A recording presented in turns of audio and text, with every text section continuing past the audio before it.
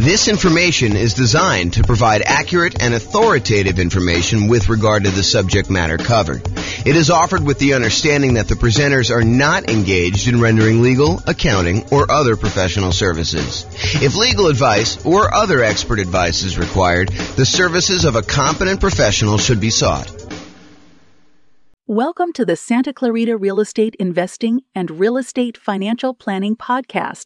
Learn all about investing in real estate in Santa Clarita, California, with a combination of real estate financial planning and modeling with numbers specific to Santa Clarita, plus syndicated, more generalized recordings of live and pre-recorded real estate investing classes, not all of them specific to Santa Clarita. Be sure to stay tuned after the podcast for a message from our sponsors. So, creative financing and real estate entrepreneurship. I'm James Orr. So when I started putting together this series of classes, I wanted to cover all of the different real estate investing strategies. I did a single 2-hour class where I went through all the different strategies with like a big picture overview.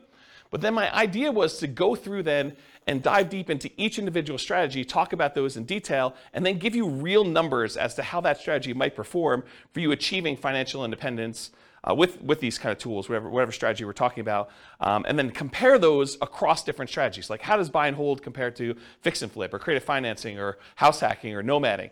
And so I wanted to go and do deep dives into each of the classes.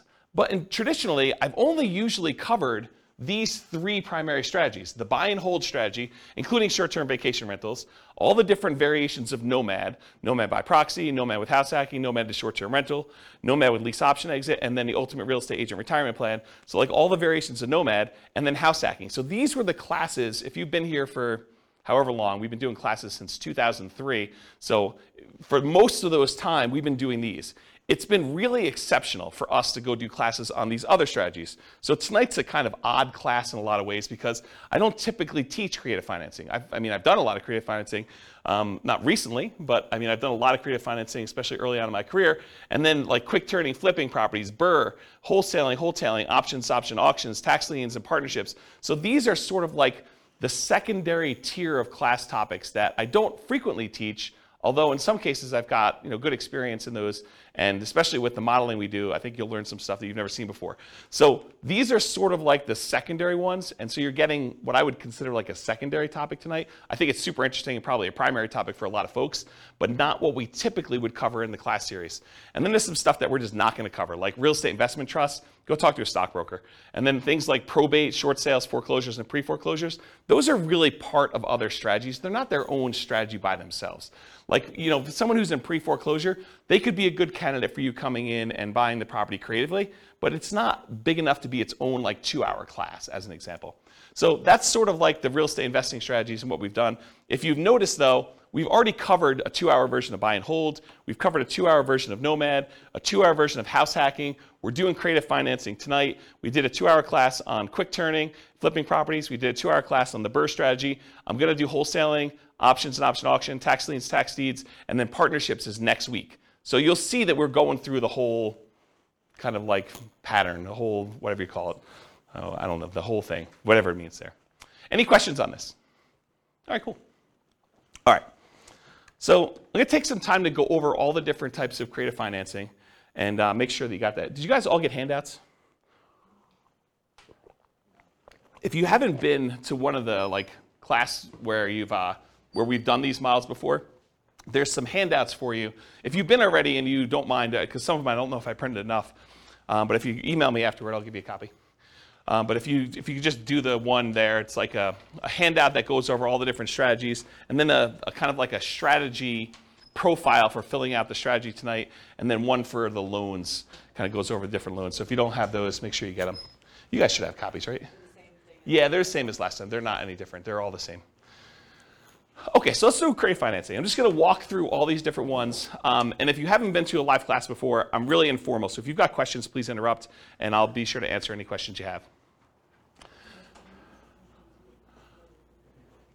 If you need extra copies, go ahead and take them while I have them, if you need them, or if you need someplace to take notes. Okay, so creative financing. So let's start with owner financing. So owner financing is when the seller of the property, the owner of the property, acts like the bank.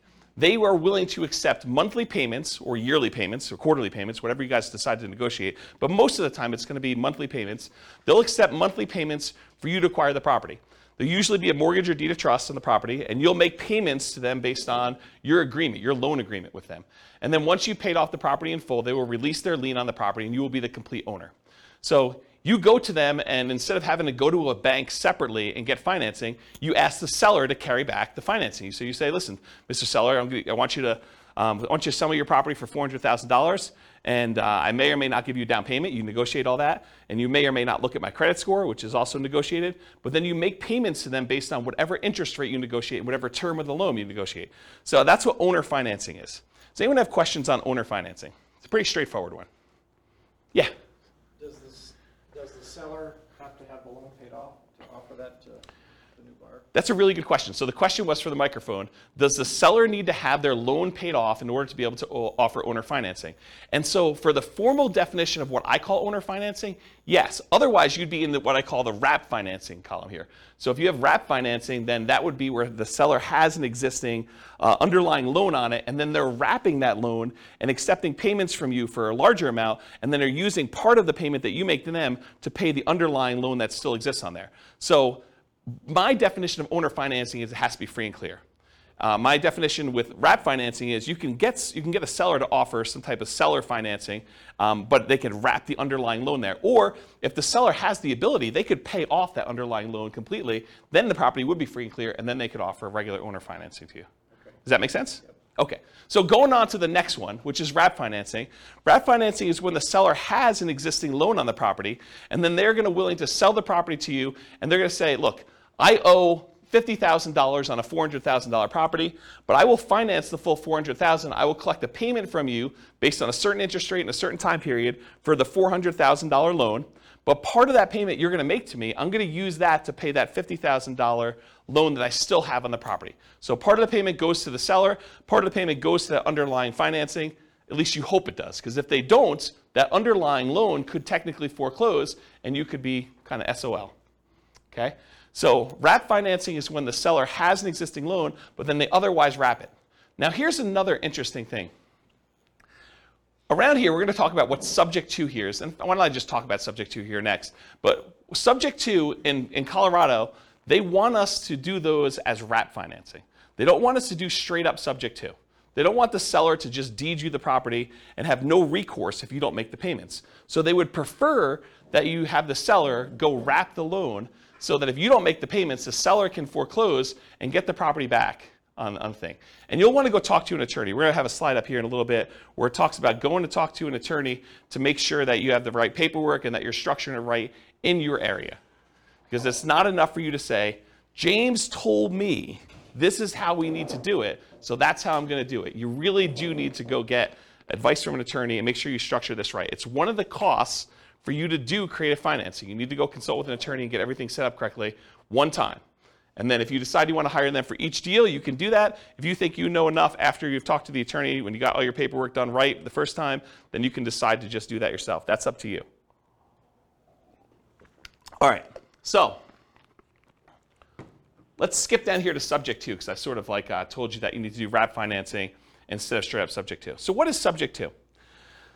Subject to is buying a property where you agree to make existing payments on the underlying loan.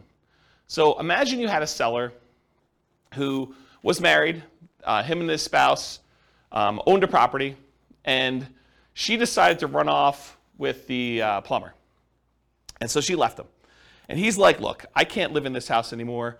I can't afford to make the monthly payments. I'm going to move back in with my parents, try to recover emotionally and financially from this devastating event with my wife leaving with the plumber.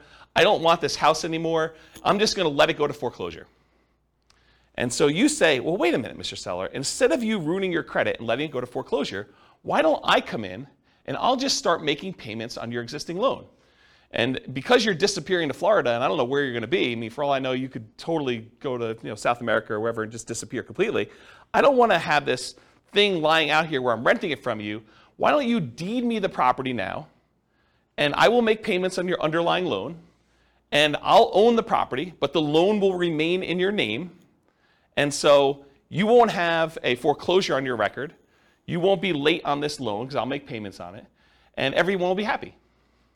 And the seller says to you, if you give me $2,000 to help get me to Florida, you got a deal. And so now you bought the property subject to the existing financing. So you bought the property and you start making payments on that underlying loan. Does that make sense? That's what subject to is. It's buying a property and agreeing to make payments on the underlying loan. Did I go, if I'm the buyer here, did I go to the bank and get permission from the bank to make payments on that loan? I did not, okay? And most loans, I would say 99.9% of all the loans being made today have what's called a due on sale or due on transfer clause in them.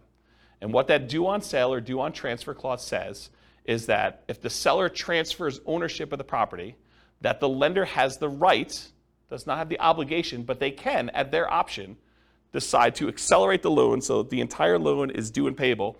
And if you're unwilling or unable to pay the entire loan off, then they can foreclose on it and get ownership of the property back if the seller transfers ownership and does not pay off the underlying loan.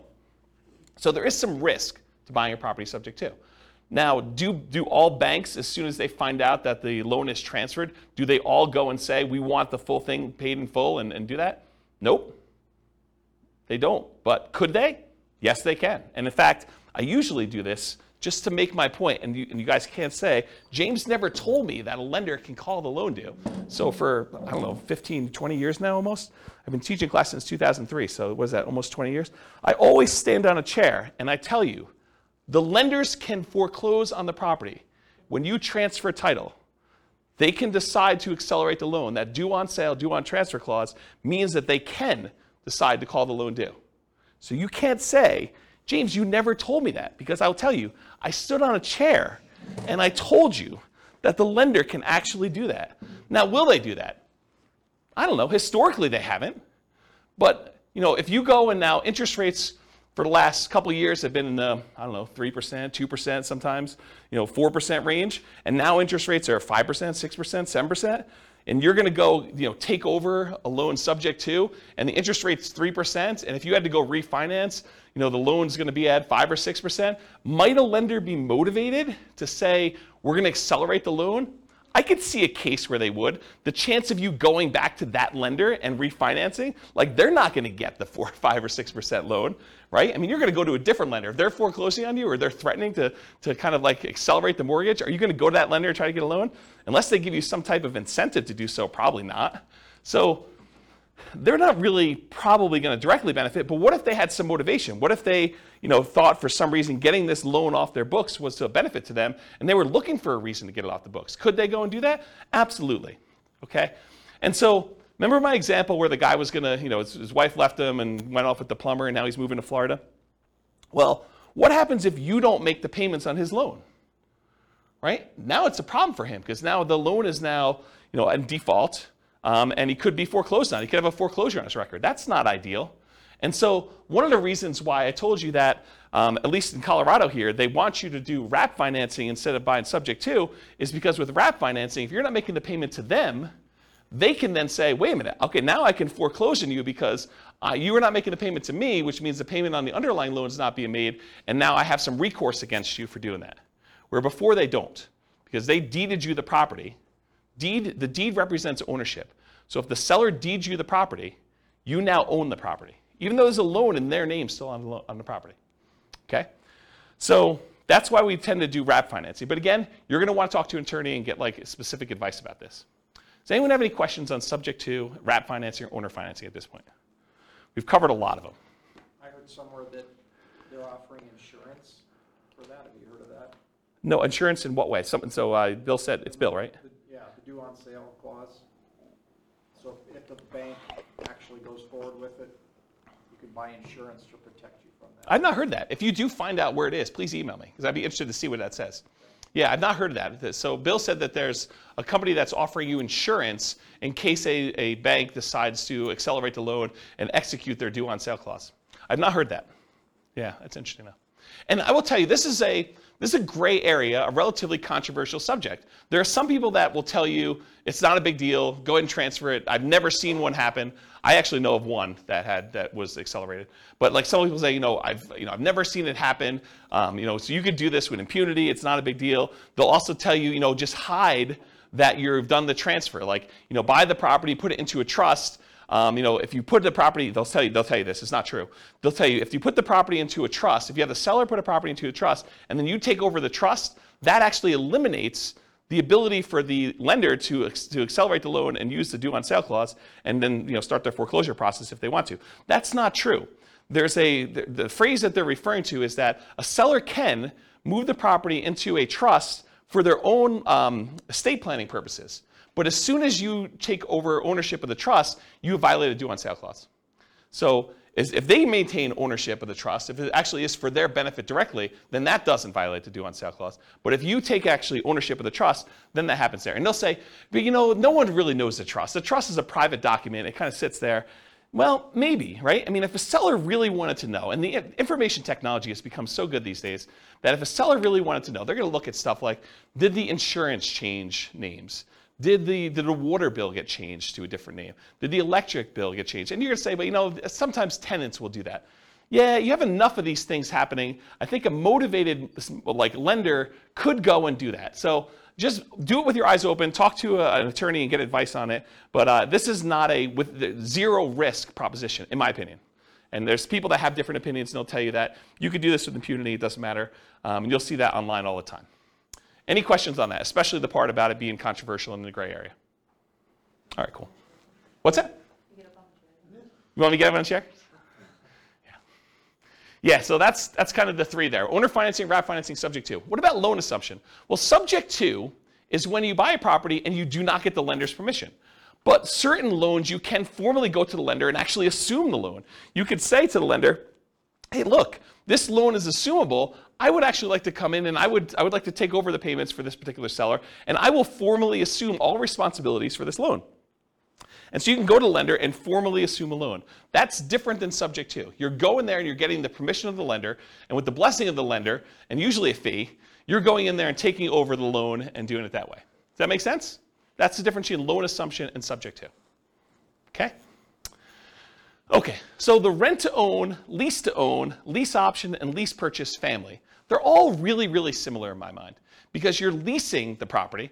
The seller of the property, the owner of the property is saying to you, look, I will allow you to have occupancy of the property, and in exchange for that, you're going to pay me a fee, usually monthly. It doesn't have to be, but it usually is monthly. They're going to pay you a monthly, you're going to pay the seller a monthly fee in order to lease the property or rent the property for a period of time. But then in addition to that, you agree with the seller, look, Mr. Seller, provided I pay the rent for the next year or two, how about you give me the ability to buy this property from you at some point in the future for some price that you've negotiated, with some terms that you've negotiated, like who pays what and when and how. So that is a lease option or a lease purchase or a rent-to-own or a lease-to-own type of situation. You're leasing the property and you have the right to buy the property at some point in the future. So a lease option is a lease agreement with an option agreement. You have the option to buy the property at some point in the future. You can choose not to exercise your option if you want to. That's what a lease option is. You lease the property, and at some point in the future, if it makes sense to do so, you can go and buy the property. Lease option. A lease purchase is a lease agreement with a purchase contract. And there's usually a little bit of a stronger implication in a purchase contract that says you intend to purchase the property. It doesn't mean that you have to, unless it's specific performance, in which case you could be sued if you don't perform. But in most cases, it's some type of lease purchase, and the purchase is usually based in some type of earnest money, where if you don't exercise the purchase contract, then you lose your earnest money. Although there's some ways you could write it where you don't actually lose your earnest money, but I think most of the time there's some type of loss there. So rent-to-own, lease option, lease purchase, they're all really in that same family. You're leasing a property for a period of time, and you have either the option to buy it or you have an implication to buy it with a purchase agreement. So those are what those are. Anyone have any questions on those? Okay. Agreement for deed, bond for deed, contract for deed, installment land contract. So when you buy your car, you don't actually own your car until you've made all the payments, right? You get the title at the end. Well, that's sort of what this agreement for deed, bond for deed, contract for deed, installment land contract are. You're making payments on a property over time, and if you fulfill all the payments in the terms of your agreement, then at the end of that, the seller is going to give you the deed to the property. You have an agreement to make payments, and then eventually get the deed. Bless you. Or you have an installment land contract. You have a contract for the deed where you're agreeing to do certain things, and at the end you get the deed for the property. So it's sort of like car payments for houses, is the best way I can describe it. Okay? So those really are the 6 types of creative financing. Owner financing, where they don't have a loan, and the seller acts like the bank. Wrap financing, where they have an underlying loan, and the seller acts sort of like the bank, but there's a loan on the property. Loan assumption, where you formally go and assume responsibility for the loan with the lender. The rent-to-own, lease option, lease purchase family, where you're leasing the property and you have the right to buy it at some point in the future. The agreement for deed, contract for deed, installment land contract, that sort of family, where you are kind of like making payments and then you get the deed at the end. And then finally, subject to, where the seller just deeds you the property and technically, you don't even have to make payments on the underlying loan. It doesn't have to be that. You're just buying the property knowing that there are existing liens on the property. But in the overwhelming majority of the cases, you're going to agree to make the payments on that loan. You're buying the property subject to, and you're going to agree to the seller that you're going to make those payments. Any questions on those 6? Okay. So for tonight, I'm gonna discuss those different strategies, and we're gonna go into like all the different risks and is it scalable and all the kind of different characteristics of doing these strategies. But I'm gonna talk about things, and I have to generalize in order to do it. Are there exceptions to what I'm gonna say tonight? Could you say to me, but James, what about this really weird situation where this happens and this happens and this happens? Isn't that sort of different than what you're saying? Absolutely. I can't cover every possible situation that comes up. So there are exceptions to everything I'm gonna say. And I've tried to be comprehensive and include everything I can, but it's not possible to do that. There are exceptions to everything. So you can find a deal or structure a deal to make choices that are not in line with what I have defined here. And beware, just because you don't think there's a chance that X can happen, it doesn't mean that it won't happen. This is designed, in my opinion, to be a starting point discussion to help you make better investing decisions on your own with additional knowledge. This is not like the end of your education. And at a minimum, in my opinion, in order to do any creative financing deals, you should budget talking to an attorney in your marketplace who like specializes in doing creative financing to make sure you're doing it right in your marketplace. You should not say, James told me this, therefore it is 100% correct in my marketplace. Okay? Do your own research. All right, so creative financing variations. So if you have your handout with you, the one that has like like all the different creative financing things on here, you'll notice at the very top is a quote. It says, what's a strategy? A strategy is a unique combination of entry, holding period, and exit. So how you get into a deal, the period of time or how you hold the property, and then how you get out of a deal. Okay? So entries can be any number of the creative financing options. You could buy a property using lease option, you could buy it using subject to, you could buy it using wrap financing, you could buy it with owner financing. Those are all examples. A holding period can be dictated by the type of financing you do. If you have a lease option on a property and your lease is 2 years long and your option agreement is 2 years long, you're not holding it forever. You have a 2-year period. So the type of acquisition financing, the type of entry you use can dictate exactly how long your holding period is. And the exit is not usually hold forever with all the creative financing. It's really, really rare. The exceptions are probably loan assumption, maybe the agreement for deed family, and owner financing, where those could be hold forever if that's what your agreement with the seller says. If the seller expects to get payments from you for 30 years with owner financing, then maybe it is hold forever. But the majority of these other creative financing strategies, lease option, lease purchase, subject to, wrap financing, in most cases, you're not holding those forever. Those are like short-term holding periods. And by short-term, I mean a few years, 5 years or so is kind of like the limit for those. Can you hold them longer? Sure. But I think the longer you hold them, the more risk exposure you have for these properties. And maybe I'm thinking about this wrong. And some people would probably argue I am thinking about it wrong because they would argue, hey, look, if they haven't done a due on sale or due on transfer clause acceleration for the 5 years, then they're probably not going to do it at all. But I don't know. I don't like having all these different loans out there and having the ability to have them call due at any given time. That's just not a strategy that I'd want to do. So exit is not usually hold forever. Often lease option exits from any creative financing is what people will use. So they'll go buy a property using one of the creative strategies, and then they'll immediately turn around and offer it on a lease, on a lease with an option to their tenant buyer. So they'll put someone in there who's going to lease the property from them and expects to buy it from in a year or 2 or 3 or whatever it is down the road. Okay, so that's usually what a lot of creative financing sellers, creative real estate entrepreneurs would structure their deals. They would acquire it creatively, and then they would immediately sell it to a tenant buyer in some form or another. Now, you can do these in your local market, but you can also do these remotely. If you happen to be in a market where a lot of these other strategies are really hard to implement, this is not a strategy that you have to move into a property. It's not like doing nomad or house hacking, where you have to live in the property. These can be done remotely. It involves different skills. I mean, to be able to go buy properties creatively in a different city is different than trying to do it here locally, where you can sit down across from the seller and do it all. So yeah, you can do it locally or you can do it remotely. They can be properties of any type. It doesn't have to be single family homes. It could be duplexes, triplex, fourplex, it could be commercial buildings. It could be industrial buildings, it could be anything. We're going to tend to focus tonight on single family homes. And then this is an interesting one. And if you're interested in it, you probably should look into it more. But Richard Roop used to teach a strategy called the ultimate strategy, which is a variation on owner financing. And really really short, I'm probably doing a horrible job at explaining it to you. But the real difference is that with owner financing, the way Richard Roop teaches it with the ultimate strategy is he will include in there a term that allows you to move the loan to a different property.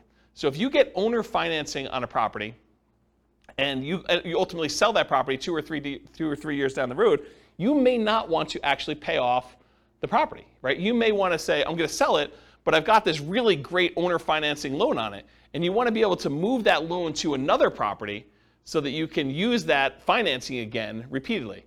And so that's called substitution of collateral. If you're interested in that, go do a search for substitution of collateral, and it will allow you to substitute the collateral. The collateral in this case was the house. So you could sell the house and say, okay, this house was the collateral for this mortgage I had on this property, but owner financing mortgage. But now, since I've sold that property, I'm going to move this to another property that I own or a property that I'm acquiring, and I can substitute the collateral. And you'd want to do that if you were creating really, really good owner financing with the seller. And the seller ideally wants to continue receiving payments from you. Maybe they don't want to receive a $400,000 lump sum of money and kind of screw up their tax planning. Maybe they really do want to keep that. And so they may be motivated to allow you to move this loan from one to another. So if you're interested in that, go look up substitution of collateral, and you can find some different strategies. There's some pretty interesting things you can do with that. Another source of this idea of substitution collateral, I'm not sure if they're even selling them anymore, but it was a guy named Mike Summey. I think it's Summey, S-U-M-M-E-Y, I believe, Mike Summey. And he wrote, along with Roger Dawson, he did a series of books called The Weekend Millionaire Real Estate Investor.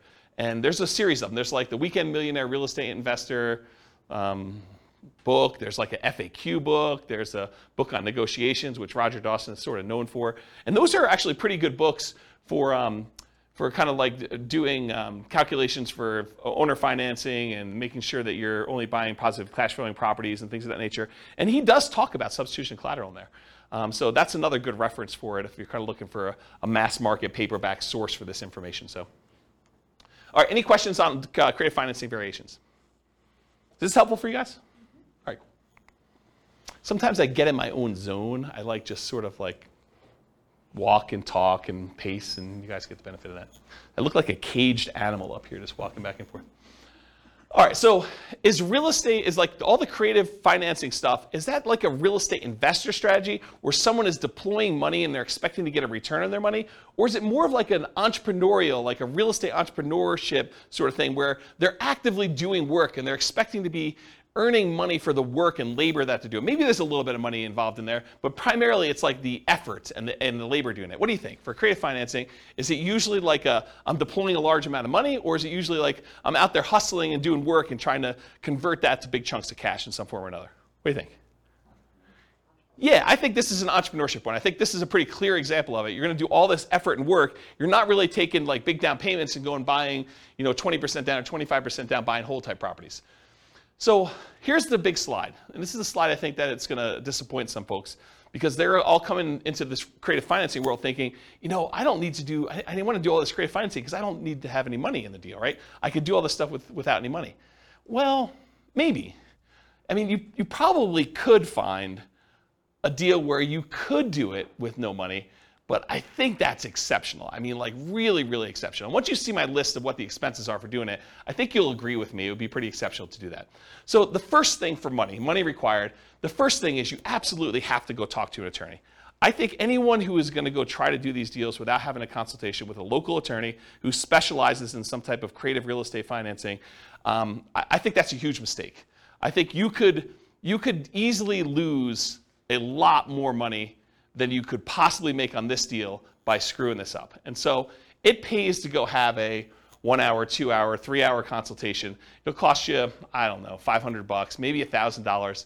But if you think about it in terms of being able to acquire deals creatively now, I think that's a worthwhile expense to do that. So number one, you need to have a consultation with a local attorney to get the correct paperwork and advice on how to structure these deals. Because if you hadn't come to this class or listened to this episode on the podcast later, you would think to yourself, oh, I'll just buy subject to. I don't know about this whole wrap financing thing.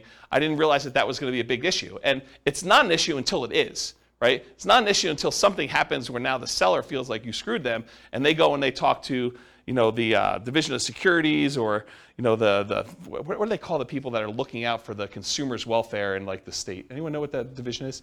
It's like the Consumer Protection Department or something. I don't know what they call it. But if they go complain that you're doing this kind of weird stuff and a kind of government agency with unlimited resources and trying to make a lesson of you, I don't know. I'm not sure I'd want to be on the other side of that. So I think you want to go talk to an attorney, make sure you structure this correctly, get the right paperwork for your city, make sure you're doing it right. So that's money required. And I think if you're doing your first deal, I think you could structure this in a way where that becomes almost a cost of doing the deal, right? You can come to an agreement in kind of spirit with the seller and say, look, seller, so once we come to an agreement on paper, I'm going to go meet with the attorney and have the attorney draft this up the way it's supposed to be with legal paperwork. And that sort of becomes part of your acquisition for the property on that first one. You don't have to do it ahead of time, although I probably would. I'd rather spend the money up front and know exactly what I'm doing rather than wait till the last minute and try to structure it that way. Okay, so money required, consultation with local attorney to get correct paperwork and advice. The next thing is, how do you find these deals? We're going to talk tonight, I have a few slides on marketing. We're going to talk tonight about lazy marketing versus poor marketing. Lazy marketing is where you're willing to spend money in order to get deals flowing to you. That's lazy marketing. Poor marketing is where you're willing to put in effort, time, in order to have deals that you go out there and find. Okay, and I have a couple slides with examples and I'll go into that. But if you're not going to do all poor marketing, which you're going to get tired of doing this if you've never done this before to go try to find deals using the poor strategies, it's very, very labor intensive and I don't think it's very much fun personally. But I think eventually you want to get to the point where you're doing lazy marketing, you're putting out marketing, spending money to do things and having deals flow to you. So I think you're going to need to have money, bless you, I think you're going to need to have money set aside, marketing, in order to find or acquire the deal. So you're going to spend money in order to acquire the deal. And I'll tell you my assumptions for what we do when we get to the numbers later tonight. Okay, so that's marketing to find or acquire the deal. In addition to that, you're going to need some type of money to capture the deal. You're going to need earnest money or an option fee. If you're doing a lease option with the seller, you need to pay the seller an option fee in most cases. Some people will teach you online, you could do this really cheap. Give the seller $20, you're good. Still $20. And I think most sellers are probably going to want a little bit more than that. You'll open yourself up to more deal flow if you're willing to do the deals that require more money. If a seller says, look, I can't do this deal unless you give me $2,000. If you don't have $2,000 to do the deal, you can't do that deal, right? You can try to wholesale it or something like that, but you can't do the deal if you don't have money. And so what happens to the sellers that are like, look, I've got a ton of equity in my property. I just need $20,000. Otherwise, I'll let you buy my property subject to, or wrap financing. Well, you have to have the $20,000 to do that. Otherwise, that deal was dead to you. It wasn't a good enough deal. Does that make sense? So by having some money, you open yourself up to an additional number of deals or additional percentage of deals. So you need earnest money or an option fee or something like that. I think that's part of the money required to do that. Sometimes you'll need a down payment. If you're doing owner finance, the seller says, look, I'll owner finance this property, but I want 5% down or 10% down or 20% down. I need a certain amount of money to do X. My daughter's wedding. I need to pay for school for my kid in college. And so I need $25,000. Otherwise, I'll accept payments over time, but I need a certain chunk up front. And so this is all negotiated, but you might need money for down payment. And if you're taking over debt, if you're agreeing to make payments on a seller's loan, a lot of times you'll say, look, I'm going to buy the property on the first. Well, technically, for the seller, the payment on the first really pays their mortgage for the previous 30 days because mortgages are paid in arrears. When you get a brand new mortgage, you don't make a payment on day one. You make a payment 30 days after, right? You live in the property for a month, and then you make the payment for the period of time that you lived in before. But sellers don't remember that, okay? When you go and you buy a property from them on the first, they're thinking you're making that mortgage payment on the first, okay? So when you go and you take over a loan, a lot of times you're not in arrears. You're making that payment looking forward, almost as if you were a renter. Sometimes you'll need repair costs. So, try to think you're gonna be able to do these deals with no money. A lot of times you're gonna go on a property and, a lot of times the seller is motivated. They haven't been doing maintenance on the property. They haven't been taking care of the carpet. They haven't been taking care of the kitchen. They have a whole bunch of little fixer-upper sort of things, $500, $1,000, $2,000, paints, things like that need to be done in the property. So sometimes you'll need massive repairs if something needs really serious fix-up. But in most cases, even relatively pretty houses, if a seller is motivated, a lot of times they're motivated. They've been motivated for a little while. They haven't been doing things. Or sometimes you have to make up back payments on a loan. They're 2 months behind on their mortgage. They're willing to come in and let you take over payments on their existing loan, but the reason they're able to do that is because they're going to be foreclosed on otherwise, and so you need to make up 2 months worth of payments. Does that make sense to everybody? Okay. You'll need some closing costs. I think a lot of attorneys are probably going to suggest to you that you close this at a title company or an attorney's office, depending on what is customary in your marketplace. They don't want you to do something at the kitchen table and bring in a mobile notary and have them doing something, because a lot of sellers don't realize that they're transferring ownership of their property if you do it at the kitchen table. They want you to go down to a title company and have it done legitimately. And you probably should buy title insurance in a lot of cases. So you'll need to have regular closing costs in order to acquire some of these deals, especially if your attorney suggests you do that. And then finally, once you acquire the property, there's some expense to holding the property while you're marketing it to find a tenant, or the marketing itself in order to find your tenant, or your tenant buyer. If you're going to put a tenant in there who's going to buy it from you, you need to spend a little bit of money in order to find those people. We've kind of gotten spoiled in some ways with a market that's ridiculously hot, that we forget that it's not usual to kind of put a property up and have it occupied in like a week. Sometimes you're holding a property for 60 days trying to find a tenant or tenant buyer. Sometimes it's longer than that if you're not really doing what you're supposed to do, or it's priced too much or whatever. Okay? So realize you probably need to have some holding costs or marketing costs in order to acquire your tenant or tenant buyer, and be prepared for that. So can you do this with no money? Maybe, but I listed out all these reasonable expenses for you. I don't think there's any on here that you're like, well, you just made that one up, James. These are like legit costs you have, right? So, and I'm not even putting in here reserves, right? So I don't know. I think a lot of people are attracted to creative financing because they're like, I could do this with no money, but I don't know if that's true. Can you do it with less than 20% down if you're kind of comparing it to putting 20% down to buy a property, a traditional buy and hold property? Sure. Is it going to be 5% of the purchase price? I think you could start pushing toward 5%, with some of these costs. We can get there. I'll show you some assumptions I have a little bit later, but maybe it is still cheaper than doing like a nomad strategy, or is it going to be 3.5%? I don't know. Maybe it's better to do 3.5% FHA loan to do that. Okay.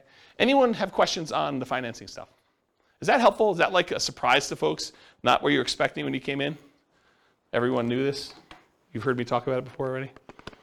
Okay. It's this fine line between, I don't want to discourage anybody, right? Like I want to be encouraging and tell you, you could do this. You go get advice from an attorney, and you can go out there and you could do these deals. And I'm going to show you some numbers that you're going to be motivated to do it, right? Because you're going to see the numbers, you're like, holy crap, this is awesome.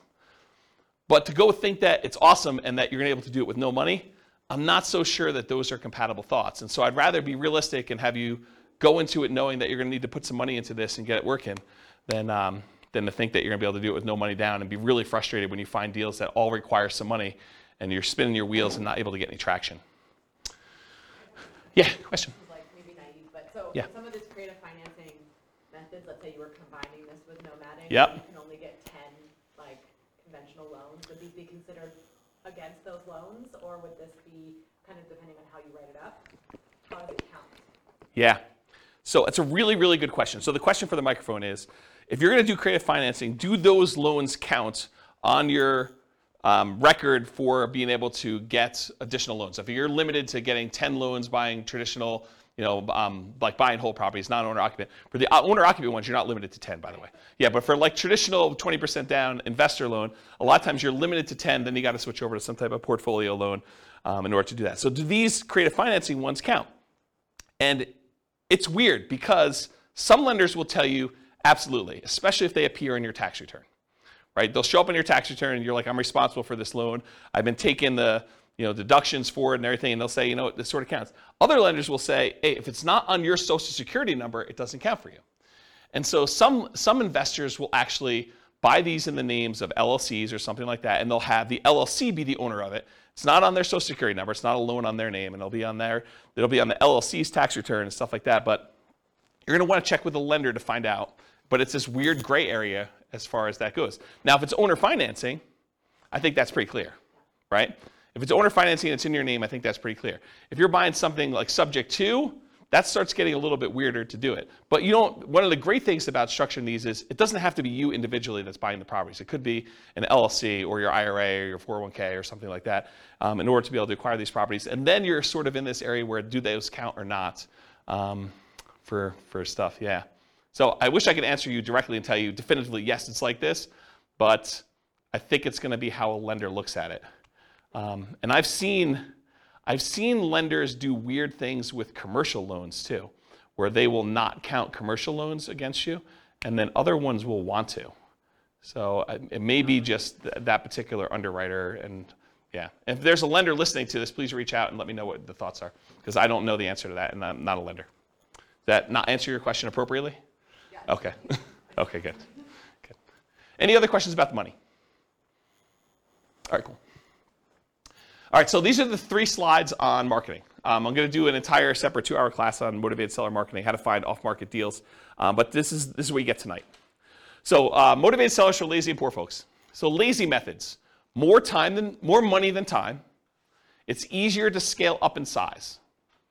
You can decide to spend 3 times as much marketing. You've scaled to 3 times. It's hard to work 3 times as much when you're already working full time. You sift and sort for great deals. So you have all this marketing out there. It's bringing deals in using some type of paid marketing methodology where you have deals coming in, and then you sift and sort based on the deals coming in. There have been times when I probably stupidly overspent on marketing and had more deals coming in than I could possibly handle.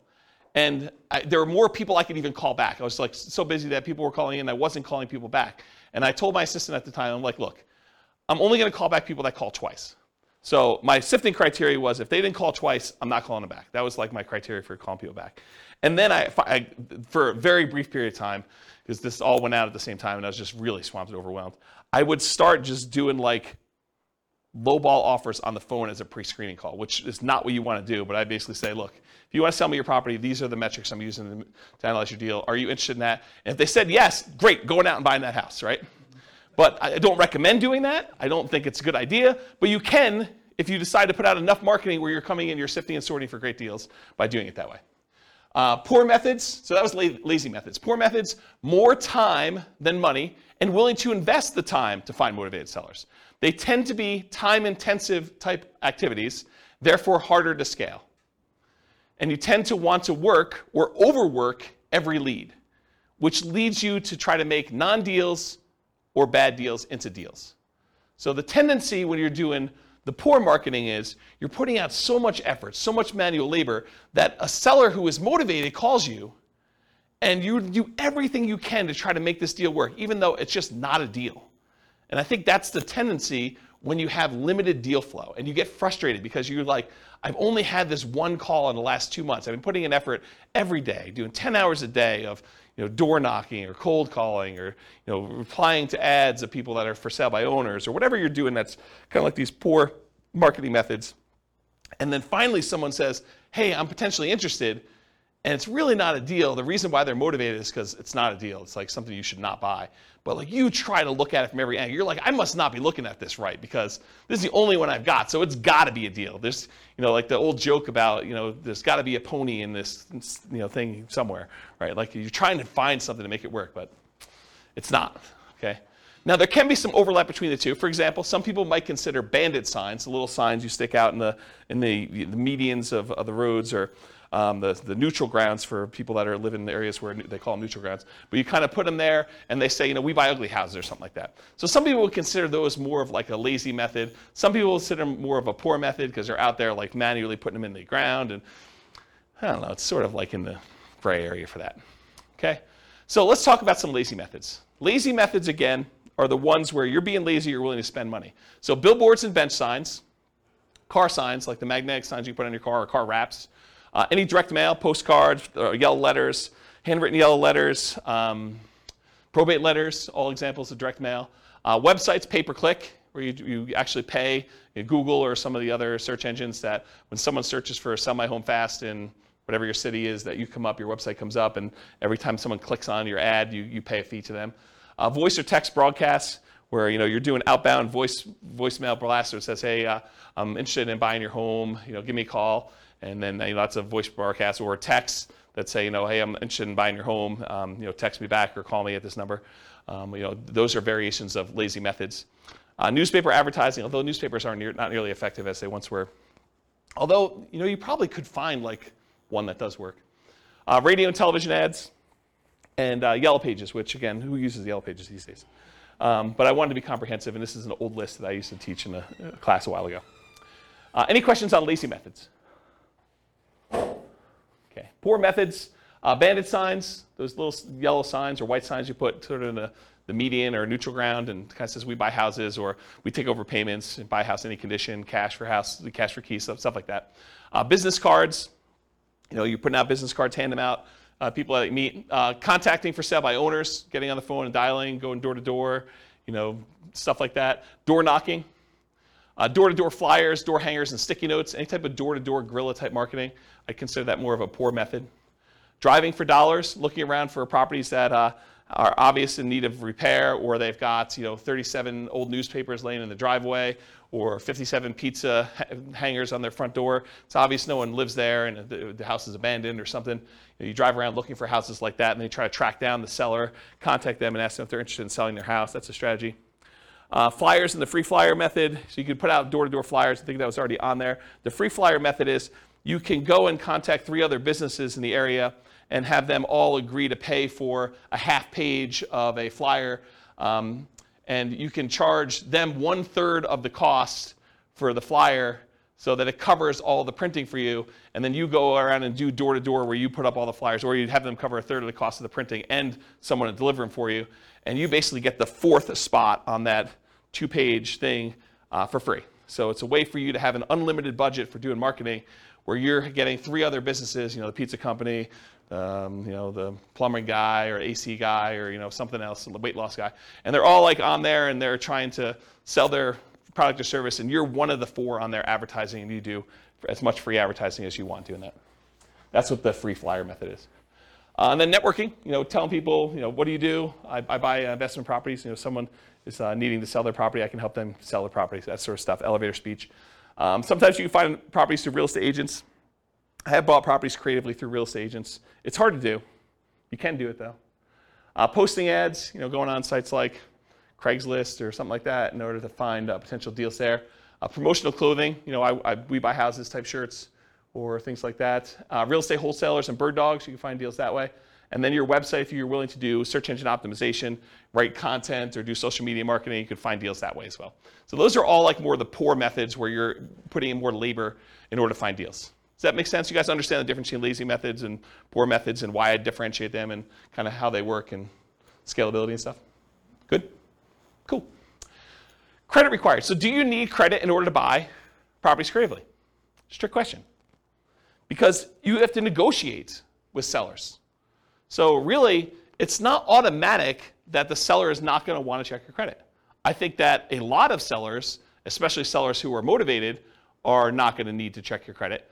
But I think that there are some sellers who are not motivated and they own their property free and clear, and they may be a good candidate for owner financing, who may say, yeah, I'm willing to owner financing for you. How's your credit score? And you tell them it's good. You want to check my credit? And they're like, yes, I do. It's a requirement for me to do owner financing with you, and they're going to want to check your credit, and so that becomes a requirement. So if you don't have good credit, you can't do those deals. Or bring in a partner. That was a pause for a drink.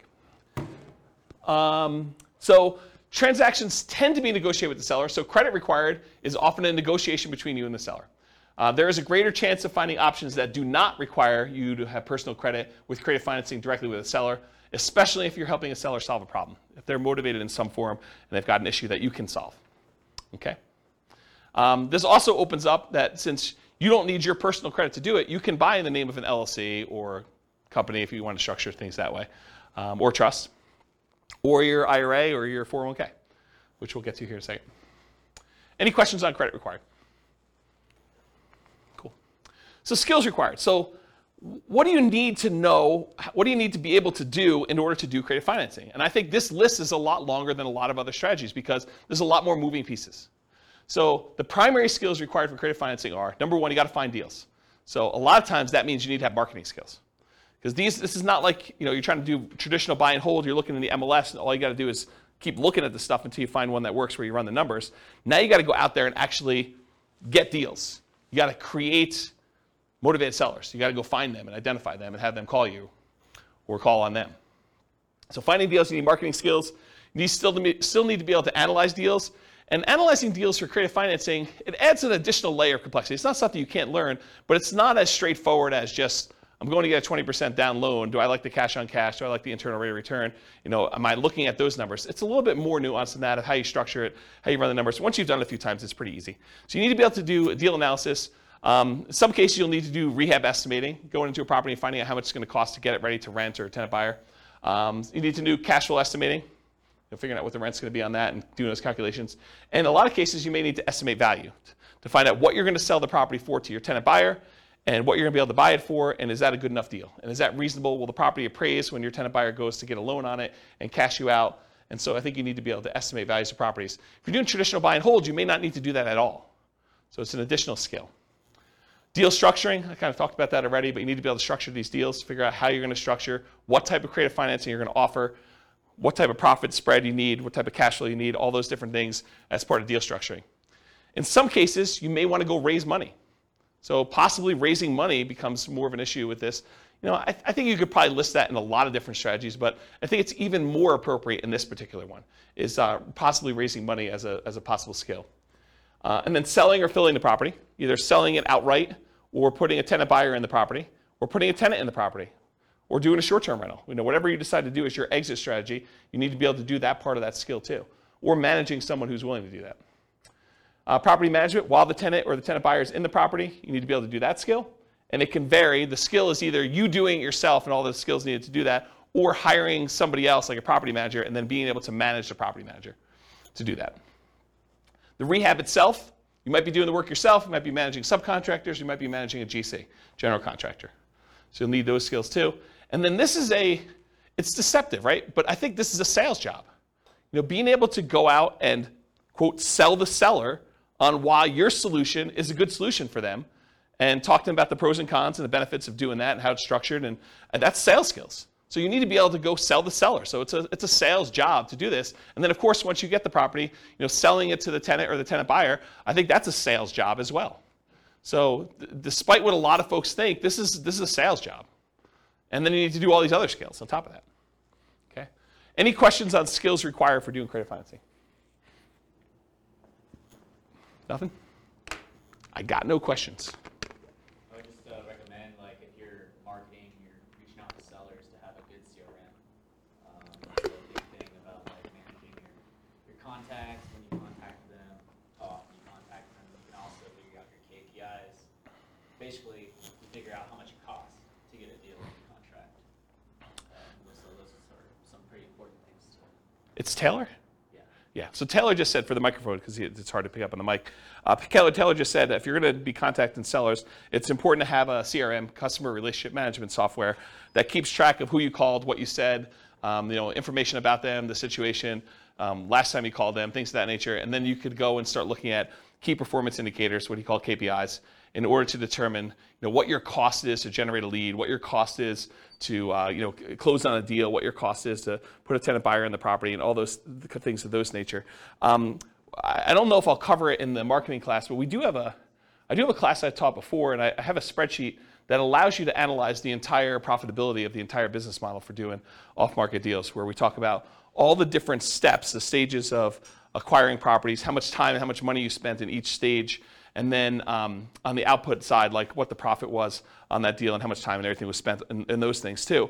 And you can go ahead and change the inputs of all the different marketing you have, and it will trickle out and do it'll do calculations to show, if you go and spend $2,000 on postcards instead of $1,000, how that kind of impacts the number of calls you make and the number of credibility packs you send out and the number of motivated seller presentations you've made and follow-up calls and closings and then all that, how many deals you end up with. And so it does all those calculations for you and it shows you your overall profitability. And if you haven't done that before and you're really going to do this business model, I would strongly recommend it because it kind of gives you some insight into how to do it. So thanks, Taylor. Any questions on skills? Cool. Stability. So I went and looked up his name, Shane Parrish from Farnham Street. After like 4 classes not knowing his name, I feel embarrassed, but so I went and looked up his name. So he wrote a blog post, and he talked about this idea of things that are actively or passively stable. And the examples he used in the blog post was a boat. A boat, if you're on a boat and you don't do anything, you're not going to drown, right? The boat's just going to kind of bob up and down. So that is passively stable. It's stable. You don't have to be actively doing anything to remain stable there. But a jet fighter is actively stable. If you don't take your hands off the controls, you don't do anything in a jet fighter, you're going to crash, you're going to die. Right? And so the idea is that are things actively stable or passively stable? And real estate in general, I think, is actively stable. If you don't do anything to your properties, if you don't like pay any bills or anything like that, you don't pay your taxes, you're going to lose the property. They're eventually going to take over the property from you for a non-payment of property taxes. But on the spectrum, though, there's like certain strategies that are more actively stable than others. And so I think creative financing is a very active type of strategy where you have to be doing things with the properties, otherwise you're going to get a lot of trouble. So some strategies are more active than others. For example, subject to, lease options, lease purchases are more active, in my opinion, than owner financing kind of stuff. In both cases, you have to do stuff, but I think there's a lot more activity with subject to, lease options, lease purchases as examples of that. And then the traditional examples I've used in other classes to kind of describe this is amortizing mortgages versus balloons and interest-only loans. An amortizing mortgage, if you just make the payments for the 30 years or 15 years or whatever it is, the mortgage will eventually pay off. With a balloon or an interest-only loan, if you don't do something when that balloon comes due, there's a problem. You're going to have a real issue with that. So I think on the scale of those, one of them is much more active than the other. And then like buy and hold versus flips or lease options or BRRRR, buy and hold I think is less active. They're both active, but less active than doing a flip or doing a lease option or doing a BRRRR. Okay, any questions on stability? Cool. Scalability. So how scalable is creative financing? At first blush, you may think to yourself, hey, with relatively small amount into the deal, I could do an unlimited number of these. It's infinitely scalable. I'm not limited to do 10 loans. Maybe, right? I think one of the issues with scalability with creative financing is deal flow. Are you able to find enough deals to make this work? Maybe, maybe not, okay? And to a lesser degree, the down payments and reserves you need in order to do these deals. That's going to become a big factor when I run numbers here in a little bit. You're going to see that if we actually reduce the amount we need in reserves, we do a lot more deals. So you can do that. So spending enough time on marketing to find these unusual deals, finding enough quality deals, because not all of them are deals, having down payments, reserves, money for repairs will mean more possible deals. So the more you have access to resources, the more deals you might get that you could possibly do. Otherwise, you may have to wholesale them or abandon them. And so from that perspective, it's harder to scale, slower acquisition speed. But it can be done with relatively small amount of capital that can usually be reused after each deal. It's usually delayed, but you buy a property, 4 years later, the tenant buyer cashes you out, you get all your money back, now you're really flush, you can go do more deals. Certain exit strategies like lease options may help provide some replenishment of cash, option fees from tenant buyers as an example in the short term. So what I mean by that is a lot of times when you buy a property, you put all the money in to acquire the deal, the marketing, the closing costs, your holding costs, your reserves, whatever it is, and then you go out and you find a tenant buyer. When you find your tenant buyer, a lot of times your tenant buyer is going to give you an option fee themselves. They're a tenant buyer, so they're a tenant wanting to lease option the property from you. So they may give you $500, $1,000, $5,000, $10,000, $20,000, $30,000, whatever it is that you negotiate with them in order to have the option to be able to buy the property. And that usually does get applied toward them purchasing it, but it's money you can use right away. Right? So it's money that you can actually get a refund or rebate, and sometimes even more than you used to acquire the deal, but I would think that would be exceptional, that don't rely on that as a rule. But you might get some money back right away in order to fund your business going forward. Make sense? Okay. Let's see. Since it requires a lot of manual labor, it's typically not considered a scaling wealth building strategy directly. A lot of creative financing and real estate entrepreneurship is a sales job. I mean, you got to go out there and you got to sell the seller. You got to put in effort and time and do that. Many will use profits from creative financing and real estate entrepreneurship to then acquire other assets like stocks or bonds or REITs or flips or rental properties or whatever it is to then scale up. So they kind of use this as a growth funding strategy in order to be able to do other things that scale a little bit more easily and allow you to do less active work. Any questions on scalability? Cool. Risk exposure. I think this is going to surprise a lot of folks as well. So overall, I would categorize creative financing as a high risk rating. High risk. Why? Because I think it has all the risks of a lot of other strategies, plus some additional ones you don't have elsewhere. So for example, because we're putting so little in the deal, we have amplified returns. If you're positive and the returns are going well, those are amplified in a positive direction. Those are good. But because they're amplified, if it goes against you, it's amplified negatively. You could put $3,000 into a deal and lose $10,000. Okay, so it's amplified both ways. And that's from putting small down payments into the deals. There's also an increased likelihood of negative cash flow. Whenever you put a small amount down or you take over debt in a property where the original seller had very little down in the deal, you have an increased chance of having negative cash flow on a property. And so we like to refer to these as deferred down payments. If you had put 20% down or 25% down, they would be positive cash flow and you wouldn't have negative cash flow. But since the original owner only put 5% down and a year later they're selling it to you and now you're taking over the debt, maybe they really only have 5% equity. So it's like you put 5% down. So you could have negative cash flow on this. And they may still have PMI and things of that nature. So whenever you have small or no down payments, a lot of times you're going to have negative cash flow. There's also a limited selection of the deals that come across your desk. It's not like you're going out and you're picking the most primo, the best possible property you can buy that has the most amazing cash flow. No, you're putting out marketing and like one person comes forward who's motivated, and that may not be the property that you would have otherwise picked as a positive cash flowing deal. It may not have really good like price to rent economics. It may not be the best rental property, but they're willing to sell it to you creatively. So it may not be a deal that you would otherwise have picked if you had a choice of everything in the MLS. And so for that reason, it may be more negative cash flow. Okay? It can be slightly worse financing or interest rates than what you could get today, depending on where the market is. I mean, imagine for a minute, we were at reverse market where we didn't have all these really low interest rates.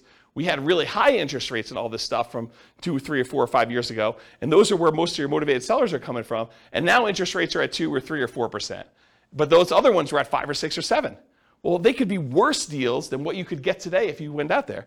We don't happen to be in that situation. And right now, I think we're in sort of like a golden period, or the very beginning of a golden period where interest rates are much, much higher. And all the rates from the last few years are all amazing. They're all great loans to take over, right? But it could be the other way around, depending on when you're listening to this or kind of when you're doing the market. Marketing money. So the marketing to buy and the marketing to sell, I mean, that's a risk. You're putting that money out there. Sometimes it's not effective. Sometimes your marketing message is not resonating with the marketplace, and you might put out money and not get responses. You may put out labor and not get responses. Often less money risk compared to traditional buy and hold, so less risky in that regard. So you may go out there and spend 1% of the purchase price, just as an example. Let's say you put out $4,000 in marketing in order to try to acquire a deal. You're like, $4,000 in marketing, that seems really, really high. Well, you might pay a point in order to originate a loan, which would be like 1% of the loan amount. So that may be $4,000 by itself. And that's just one of the expenses. So to think you're going to spend $4,000 on marketing and not have to pay some of the costs in order to acquire this property, like acquire property another way, like traditional buy and hold, where you have to do a loan origination fee and some points and some closing costs, which you have some closing costs as well, but maybe closing costs for the loan. All these other expenses, $4,000 might be a little bit cheaper is what I'm trying to point out to you. Okay? You might have possible rehab risk.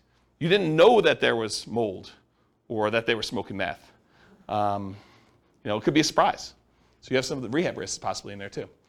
You have interest rate risk while you're creatively financing. So before you can sell the property to your tenant buyer and get out, or before you can go refinance yourself because you want to keep the property, you don't want to sell it anymore, interest rates may rise during that time. So you have some interest rate risk while you're doing that. Prices can decline during ownership. You bought a property at a 5% discount and property values went down, since you acquired it. That's a risk you have. And rents could go down. You have a potential for rents going down as well while you own the property. So I think you have those risks. I mean, these are not unique risks to this strategy, but they are risks of this strategy. And I think you have some that are unique to this, which I'll get to here, but they're like not all unique to this particular one, right? Some of these price decline during ownership or rent decline, I think that's any type of buy and hold. In some cases, you might have your credit at risk. If you're going to get owner financing and they want you to personally sign and personally guarantee the loan, now you have your credit at risk for doing that. If you're doing loan assumption, that's credit at risk, right? You went and you got the formal assumption of the loan from the lender. I mean, now your credit's at risk. Let's see. Your reputation at risk. If you tell the seller, look, I'll make payments on your underlying loan subject to, and you don't do that, that's a problem. That's your reputation. And then you have all the typical tenant and property management risks. So all the ones you would normally have buying a property and renting it out. And then you have the risk of loans being called due, which I think is relatively unique to this. If you're buying a property subject to, they could call the loan due. And you got to figure out what you're going to do if that happens. Any questions on risk exposure? I have a question. Yeah. It may not be exactly related to this, but would be kind of, so are assumable loans a thing anymore still? My parents did this in the 80s. So like, I just feel like now there's an opportunity of people who had 2% or 3% loans coming in and being able to assume that loan. So the question is, are there assumable loans right now? Yeah. FHA loans are assumable. FHA, but only certain types of loans? Is that basically what it is? Yeah. Yeah. I mean, and they're qualifying assumable, so you need to qualify. Right. Okay. And so you'll take over. What's gone is non-qualifying assumable loans, where anyone can come in and just, sign something. Like in the 80s when interest rates were so crazy, I asked my parents how they ever bought a house. It was because they assumed most of the loan and only, but they said that $16,000 was taxed. The interest was like 23% when they bought that house. Yeah. Yeah. I actually had a buddy, he got one of his buyers to assume a VA loan with like a 2.3% interest rate. Yep. This was just a couple weeks ago. So, Did he have VA benefits? yeah. Yeah. So like the guy had VA benefits and the loan was a VA loan. Yep. So that's why he was able to assume the VA loan. So it's just certain types of loans then. Okay. Yeah. I just I never even heard of that. Yep. So, cool. Yep. Yeah, they're qualifying assumable, so you need to qualify. And a lot of times you need to pay a fee. So the bank's going to ask you to do a paperwork fee in order to do that, whatever that is. Any other questions? I have a question. Yeah. It seems unlikely in this environment because of high prices Yeah. that there'd be good subject to candidates. Is What do that you mean? true? Well, So the because question they for the don't have microphone. Equity in their house, so it'd be kind of crazy for them to walk away. Well, I guess if they lost their job and they have no money, they can still keep their credit. Yeah, so Scott's question is, in an environment like this, where we've seen massive amounts of appreciation, and people probably have a lot of equity in their property, for someone to be able to just allow you to take over their loan subject to seems unlikely. And that's not quite true, because what they may say is, look, if you give me the $30,000 in equity I have, you could take over my loan. And so you might be able to take over more things if you have some money to put down and be able to acquire that. And it may still make sense for you to do that. You could think to yourself, look, do I want to go and put 20% down to buy another property today and get 6%?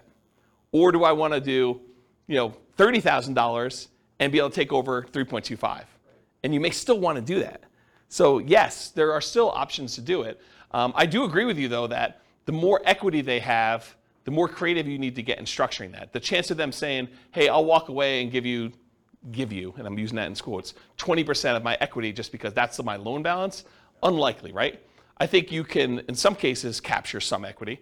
They're willing to trade some of their equity for the solution to their problem. But 20%, maybe, probably not, though, right? I think you're more likely to be able to negotiate something where you're buying at a discount. Like, I'll give you an example. I'm going to get to this here in a second, but imagine for a minute that you go in there and you offer somebody to be able to take over their loan, start making payments on their loan at a 6% discount. Well, if they were going to go sell their property with a real estate agent, they'd be walking away from 6% sales transaction costs, right? So it seems pretty easy for them to say, well, if I don't do a deal with you and I go list it with a real estate agent, I'm going to net 94%. And with you, I'm netting 94%. And it's going to be done tomorrow. They may prefer to do that, right? So so what's the difference between 94% and 93%?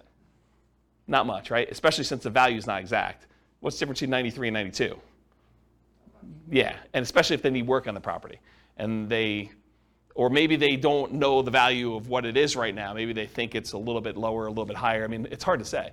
And you have unrealistic sellers who think that their property is worth, $50,000 more than the one that sold across the street, who has, backs to a park and has all sorts of crazy stuff, and theirs doesn't. and they think that theirs is worth that. But then there's sellers that are like, I don't think my house is worth quite that much. And the inefficient real estate market is part of what allows us to do some of this stuff. Okay. Yeah. So now, I know I'm not at all well-versed in legal things. Yeah. And Neither am I. I'm not an attorney. I know you would talk to an attorney and you try to have this written up really well, but one of the things that I feel like keeps running in my mind is like, Yeah. what if the seller dies and you're the person buying the creative financing? It should be written in some way, but I just feel like sometimes things get weird. Yeah. When people die. This seems like an additional risk of like, you're not going through an institution, your loan isn't held by some bank where it doesn't really matter who the person is. You now have this like individual entity that Rachel, their family comes involved, and then there's probate. Yeah, Rachel, I'm pretty paranoid too, and I come up with all sorts of like weird situations that happen. But honestly, that is one I don't actually have a problem with, because my understanding, and I had a client of mine die while they were selling a house with me, and what happens is the paperwork is written such that the obligations they had get passed on to their heirs. So it's already pre-existing in the paperwork that I was using to do that, and I would assume yours would too if your attorney did it. So the obligation for the owner financier, whatever you had agreed to them, is now an obligation of their heirs. And it's not like they could say, we've changed our mind, we're not doing that. They may be motivated to get out of the deal, and you may be able to negotiate paying it off at a discount or some other benefit to you, but it's not like, I don't personally have that one worry. I have a lot of other worries, and you and I could probably get together and talk about all the crazy crap that could go on in the world and how bad things go, but that's not one you and I share. Yeah. Okay. That's great. I will Okay. let that go that I could legally have Yeah. people, like, Yeah, make yeah. sure that's not a problem. Yeah, I wouldn't worry about that one. Well, you hear like in probate, it's like this person has a car, you inherit a car and you can't sell it for 6 months because they didn't have a will, and it gets confusing. Yeah, Rachel's talking about some weird probate situation with selling car stuff. I don't know anything about that one, but I don't have that worry. But this is like the list you make for your attorney, right? The questions you come up with, you like list all the ones you have, and then when he gives you an answer, you're like, oh, well, that opens up like 94 other questions I got for you, Mr. Attorney, Mrs. Attorney. Let me go down that list, and you just have that list, right? And I think you go down there and you feel comfortable. And I don't think there are many things in this world that are like risk-free. Right? You decide like where you want to live on the risk continuum. Do you want to be in a spot where you're okay with being loosey-goosey with your paperwork and not consulting an attorney with every question? Or are you like, hey, look, I got a lot to lose. I'm going to go talk to an attorney, and I'm not going to do anything that I don't actually really, really know the answer to without talking with my attorney before I make a decision. So I think there's kind of a spectrum of things in that nature. And honestly, attorneys have different opinions on stuff. Right? If you experience this, where you go talk to one attorney and they tell you, black and white, it's this. And then you go talk to another attorney, they're like, well, not really. It's that most of the time, but it can be this or this or this. And so I think that happens too. All right, any other questions? Just a comment on the marketing money. Yeah. The risk is higher in different markets too. Like here in Colorado, I've spent a lot of money just to get a seller on the phone and said, like, you're the 30th person that said they want to buy my house. Yeah, so what Taylor just said is that the amount of money you need to spend on marketing can vary market to market. I also think it varies like market conditions to market conditions. Like in the last 3 years where a seller could list their property in the MLS and get 30 offers on it, 20 of them above list price, that's a very different expense to getting a seller to call you than a market where properties are sitting on the market for 6 months and they're not selling. And so I think market conditions come into play, and I think partly the market you're in has an impact on that too. If you're trying to buy, like for the recording, we live in a market where there's this really nice part of Fort Collins called Old Town Fort Collins, and there's like a really nice row of houses where they're all really expensive and no one really wants to move from there, and it's all really in high demand. If you're doing marketing to try to find a deal there, I mean, that's kind of hard, right? Kind of tricky. Can you find them there? Sure, but I mean, you're stacking the deck against you trying to find properties in that thing. Okay, any questions on risk exposure? I actually might get close on time. This is really weird. All right, so profit speed. So how quickly, what's the size of the profit, and how quickly do you see profit on these? So if you guys haven't seen this before, I'll do the short version of this. It's in a lot of the other classes, but these are the 5 areas of return for rental properties. There are really 4 areas of return for the rental, and then the return you get from the reserves you have sitting on the sideline. So appreciation, the tendency for property values to go up over a period of time. Cash flow, that's all the income you have coming in from the property, including rents and stuff like that, minus all the expenses, property taxes, insurance, maintenance, vacancy, property management, if I didn't mention that again, capital expenses, like all those things. So you subtract all the expenses out, whatever's left over is your cash flow. Tax benefits is usually the cash flow from depreciation. So when you rent the property out, you get this depreciation benefit. It's a phantom expense given to you by the government on your tax return. That means you pay less in income tax. And so whatever the amount you have to pay less in income tax is what we consider cash flow from depreciation for owning this property. And then how much you pay down on the loan. That's debt pay down. So those 4 areas of return, plus the area you get for the return you're getting on your reserves, gives you a total amount that you're earning. So what's the typical size you might see on this? Well, when you buy a property creatively, a lot of times you're buying it at a small discount or a big discount, depending on what you can negotiate. And so sometimes you'll get this forced depreciation, the amount you bought in year 1 that you got as a discount, plus in addition to that, whatever the appreciation is while you own the property. So property values are going up, whatever it is, 3% a year, and you own it for 4 years. It's 3% the first year, 3% compounded the second year, 3% compounded the third year, 3% compounded the fourth year. It's 12% plus because you have some compounding in there over that period of time. Plus, if you bought it at a 5% discount, you're talking about 17% or so amounts you made on this property over those 4 years. Then you had whatever cash flow you did. In a lot of cases, since you're buying these properties creatively, and a lot of times they have high loan-to-value loans on them, and they may not be ideal rental properties to begin with, sometimes your cash flow will be negative. Your tax benefits are usually going to be positive, and they usually offset some of your cash flow. And then debt pay down, depending on the price of the property and the interest rate. The lower the interest rate, the more you pay down in debt, just in general, for the same amount of property there. So you combine all those together, you're talking about relatively big sums when you're doing it. It's not all up front though, right? So as far as when this happens, a lot of times you'll get an option fee from your tenant buyer. When the tenant buyer comes to you and they're like, okay, I would like to rent your property and I'd like the option to be able to buy it from you from a year or 2 or 3 or 4 down the road. A lot of times they'll give you an option fee up front. So whatever you negotiate could be $1,000, $5,000, $10,000, $20,000, whatever you negotiate with them in order to get, but you get a kind of a pop there at the beginning for that. And then you get ongoing cash flow from the rent on the property. Sometimes that's negative, sometimes it's not. And then you're going to get the big pop at the end when they cash you out or you sell the property. And so that's when usually the majority of the money comes in from doing these creative financing. Let me make sure I covered everything I wanted to. Yeah, so rents and option fees or security deposits are typically paid in advance. I think I talked about that. The paper return from forced depreciation when you're buying at a discount, I talked about that. Okay, I think I covered everything I wanted to cover on that. Any questions on the profit speed and size of profit? Cool. Finding deals. Most common methods for finding deals for sale by owners. And by for sale by owners, I mean 2 major groups. For sale by owners that are already actively marketing their property. These are the guys that they know they're for sale by owners, they're putting their property out there for sale, and they're trying to sell it themselves. And then you've got all the hidden for sale by owners, the ones that don't necessarily have their property marketed. They could be just, I would sell my property, or they're motivated and they're unwilling or unable to take action on their things. They've got a whole bunch of other stuff going on. So with those guys, you need to actually spend money on marketing and or do networking in order to find those. So those are the majority of the ways you're going to find creative financing deals. Of course, can you find a property that you could buy subject to in the MLS? I've done it before. It's really rare. I think I've only done it once. I've bought one property from the MLS subject to.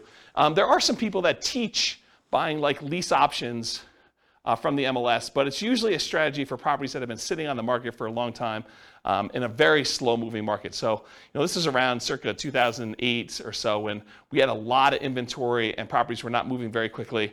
And one of the solutions that investors would go to is they'd go to properties that were listed in the MLS and they would say, look, I know you had your property listed for sale. It's been on the market for 6 months. You guys haven't had any offers. How about I do a lease option? You stop the bleeding, especially a property that's vacant. I'll stop the bleeding. I'll come in here and I'll make payments on it. And then I'll agree to buy it from you for this price a year or 2 or 3 down the road. And I think for some sellers, that was a good solution to their problem. And I think if we got into a soft market again, I think that could come back. With as hot as the market has been for the last, whatever it is, I think the probability, you can still find them, but the probability of finding those is lower with a really hot market. And then I think really occasionally, especially with a loan assumption, you may be able to find real estate owned Right now, there's so few properties that have been foreclosed on. I mean, I think we're literally at all-time lows. I was looking at some stats on this recently. But eventually, that comes back around. There'll be some people that have foreclosures, and the bank will take back properties. And some banks actually keep their own properties on their books, and they call it real estate owned. And you may be able to go to a bank and get them to agree to sell you a property, and they may be willing to do some type of loan assumption or owner financing, but it's from a bank, so it's really more traditional financing. But I think you could find some deals that way. And then wholesalers. Imagine like you're out there, but you don't have the money to do a deal, but they decide to come and wholesale the deal to you, and you have the money to do it. So you can find people that are like you out there trying to find deals that they can't take down themselves or unwilling to take down if it doesn't meet their criteria. Any questions on finding deals? Sweet. So to analyze deals, you can use the spreadsheet, realestatefinancialplanner.com/spreadsheet. It's the world's greatest real estate deal analysis spreadsheet. That's the humble name for it. And so you can go ahead and just use that for doing your rental property analysis when you're buying a property. Just put in what you're putting down on the property, what you're going to get for income on the property, and you can do all the analysis you need to for that. Any questions on analyzing deals? I probably need to do like a class on how to analyze deals, like how to fill out the spreadsheet, right? Or no one needs that? No one needs that? Wow, okay, I won't do it then. Sweet, save me a night. All right, market conditions. Really, no one needs it, huh? That's good. Market conditions. So, and ideally, markets where you can find properties with flexible sellers willing to accept creative financing. I think that's the definition of the markets that work for this. Markets with at least decent demand. Sometimes you can find deals, but it's really hard to liquidate the deals, and that's why you can find them. So I think you have to kind of balance those out. You need to find a deal that's good enough where you can actually make the deals work on the exit side. It is challenging in markets where sellers have lots of options. If a seller can go list their property, get 20 offers the next day by putting in the MLS, it's really hard to get your creative financing deal accepted. Really hard, right? I mean, if they have options of 20 offers, 5 of them are all cash, above asking price, no contingencies whatsoever. Another 10 of them are above asking price but with loans, and 5 of them are at list price or slightly below because they're just not in touch with reality. What solution do you offer them as someone coming in with creative financing, right? That's the hard part. You need to have a solution that you can offer to somebody that solves the problem. And if they have the ability to solve their problem another way, it's going to be really tricky for you. And then also a challenging market is low buyer demand. If you can't get rid of your property, if you can't put a tenant buyer in there, that's problematic. If it takes you 6 months to put someone in your property, that's going to be just going to be a challenge for you. You can make those numbers work, but you got to buy those deals a lot better. Okay? Any questions on market conditions? Cool. Accessibility, availability, these can be hard deals to find, no doubt about it. Got to do marketing in order to find them. Need to find sellers willing to accept creative financing, so you're usually solving a seller's problem. Watch out, strong availability might mean it can be harder to sell in a reasonable time. One reason sellers can be motivated because it can be difficult property to sell. So there have definitely been deals where I'm like, yeah, I could see why you'd want anyone to come in and take over this property from you because I don't want this property either. It's bad. I just have no interest in dealing with the problems. I don't want to take on those issues. And so, there may be times when you're like, yeah, pass. Some markets are much easier than others. Talked about that. It's harder, but you might be able to invest in remote markets to find these deals. So it doesn't have to be your market. If you're in a market and your market's still on fire, you can go to other markets and do these. It's just different skills, different strategies. You got to start doing this remotely, and then you got all the challenges of doing remote investing. Can be done, but making trades. Can you use your retirement account to do these? Yes, you can. Yep. So you can do this. And because it doesn't have to be like non-recourse loans, and the lender's not going to set 35% down payments or whatever they're doing for doing loans to your IRA or your 401k. These can be very attractive to do in your retirement accounts. So because there's no pre-existing conditions from the sellers with their financing. We're taking over a loan subject to, we're getting an option or a lease option on a property. Could be definitely very attractive to do these. All right, so let's do some quantitative analysis. Now that I've got, 25% left? A little less than that. So creative financing and real estate entrepreneurship requires work and effort like a job. Okay, so even though we're going to compare it to other strategies that could be much more passive in nature, realize that some of the extra benefits that we're getting from doing these creative financing deals needs to be attributed to the actual work you're doing, the labor. putting in all these extra hours. It's not like just going and buying a regular rental and have a property manager manage it. You're doing work to do these. So a more true apples to apples comparison would be to add in some paid manual labor for the equivalent work done in some of the other strategies. So if you're going to try to compare this to doing regular buy and hold, maybe you say, okay, well, this is buy and hold, plus I'm going to get a part-time job where I make $20 an hour and I work for whatever it is, 20 hours a week. And so that becomes more of an apples to apples comparison, because with this one, you're probably doing like $20 an hour work at least in order to go do these things, in order to find them.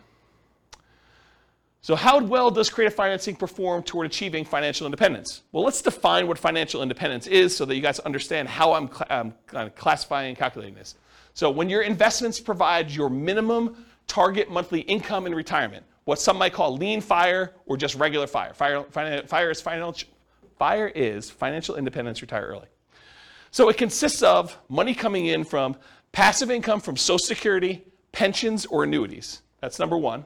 So any money you have coming in from Social Security, any pensions you have, or any annuities that you bought that are bringing money in, that's passive income. Plus any net cash flow after all expenses under your rental properties. Plus, the third thing, your yearly safe withdrawal rate times any other money you have invested in stocks or bonds or things like that. Okay? So you have $1 million in stocks times 4% safe withdrawal rate. That's $40,000 a year that's coming in, that's counting toward whether or not you're considered financially independent. Plus you have a certain amount of Social Security coming in. Plus maybe you have, I don't know, $500 a month coming in from cash flow and all your rental properties. You add all those up. If that number exceeds the amount that you need to be, the minimal amount you need to live, then you are considered financially independent. Okay, that's how I do my calculations. And if you haven't done this, there's a spreadsheet on the website. Anyone remember what the spreadsheet address is? I don't remember what it is. But if you go look up Ultimate Financial Independence Retire Early Budget, it walks you through all your expenses for like 3 different states in your life, and then you can put in your assets and it will do the calculations for you for whether you're financially independent or what you need to produce for that. Anyone come to that class to see the budget spreadsheet? You came to that? Was it a decent class? Yeah. Okay, good. Good. Yeah, so go watch the class and go download the spreadsheet. All right, any questions on financial independence? Cool. All right, so these are the changeable assumptions, and since it's been a few weeks, I'll remind you what they are. Even though I've covered these in other classes before. So this is based on, if you guys are listening to the Real Estate Financial Planner podcast, this is Norm and Norma. This is their situation. They're married. They're both 21 years old. They recently graduated from college, and they're working in a technology department of a large healthcare business. They have a total of $10,000 saved up right now, not each total. They earn $72,000 combined between the two of them, $36,000 a year each. They each earn $18 per hour. They work 2,000 hours a year, $36,000 per year each. They're saving about $1,000 per month before they buy any houses. So their savings rate is $1,000 out of the $6,000 a month that they're earning. They're obsessed about achieving financial independence so they can retire early. They want to find the best path to financial independence together. They're both taking Social Security at age 67. And I estimated Social Security based on them working until they are 67, which may not always be the case. So realize that that's not conservative, right? That's a little bit higher than that. But if they achieve financial independence before they turn 67, it doesn't really matter because that Social Security is just kind of a bonus at that point. Okay, so these are their assumptions. What we've done over the last X number of classes is we've gone through a bunch of different strategies. We did a whole class on them doing buy and hold and how that looks for them achieving financial independence. We did one on them house hacking. We did one on them doing nomad. We did one on them doing fix and flips. Tonight we're doing creative financing. We're going to find out how them doing creative financing impacts their ability to achieve financial independence. So these are also, oh, and by the way, these are all assumptions that if you want to copy the scenario to your own account, you can copy them and then change the assumptions. So if you don't like anything I just said there, you're like, I wish James used $80,000 a year, or I wish James didn't have them saving $1,000 a month. I wish James did this. You can copy into your account, make any modification you want to, and then rerun it. We're modeling this for 60 years. We assume their effective income tax rate is 17.85%. That's based on $72,000 a year. 3% inflation rate, it's really funny. It's like 9% this month, right? But 3%, I think, over a long period of time is a reasonable assumption, even though we're in this really crazy high environment right now. That's what 3% is, like a real data-based number. Like, go look back over historical data. Over a very long period of time, it's like 3. Mortgage interest rates, I'll show you those on the next slide, but they're on your handout too. If you didn't get a mortgage handout sheet, did you get a mortgage handout sheet? Can I have yours? You guys have your own copies, right? You guys got them too, right? Everyone got a mortgage sheet? We'll talk about those in the next slide, but those are the interest rates I used. Then a 4% yearly safe withdrawal rate. We're saying they need $5,000 a month for their target monthly income in retirement in today's dollars. So that does increase with inflation over time, but it's really like $5,000 in today's dollars. And their ideal lifestyle, if they can get there, is $10,000 a month. I'm not going to use that in the presentation, but that is a true statement. Okay. This is the mortgage rate handout sheet. In the middle section, it shows you all the different interest rates for the different loans for owner-occupant and for investment properties and stuff. So those are the assumptions I've used on the different classes. Today's class, I think we're using 5%, which is sort of like a between the investor loan and the owner-occupant rates that are even on there. Because we're assuming we're coming out of like a really good interest rate environment. I didn't want to handicap them too much, but I didn't want to use like 2.5 or whatever it is, because I didn't want it to be too good. Okay, so really young eyes, whoever can read this. What's line 3, Rachel? Okay, so here we go.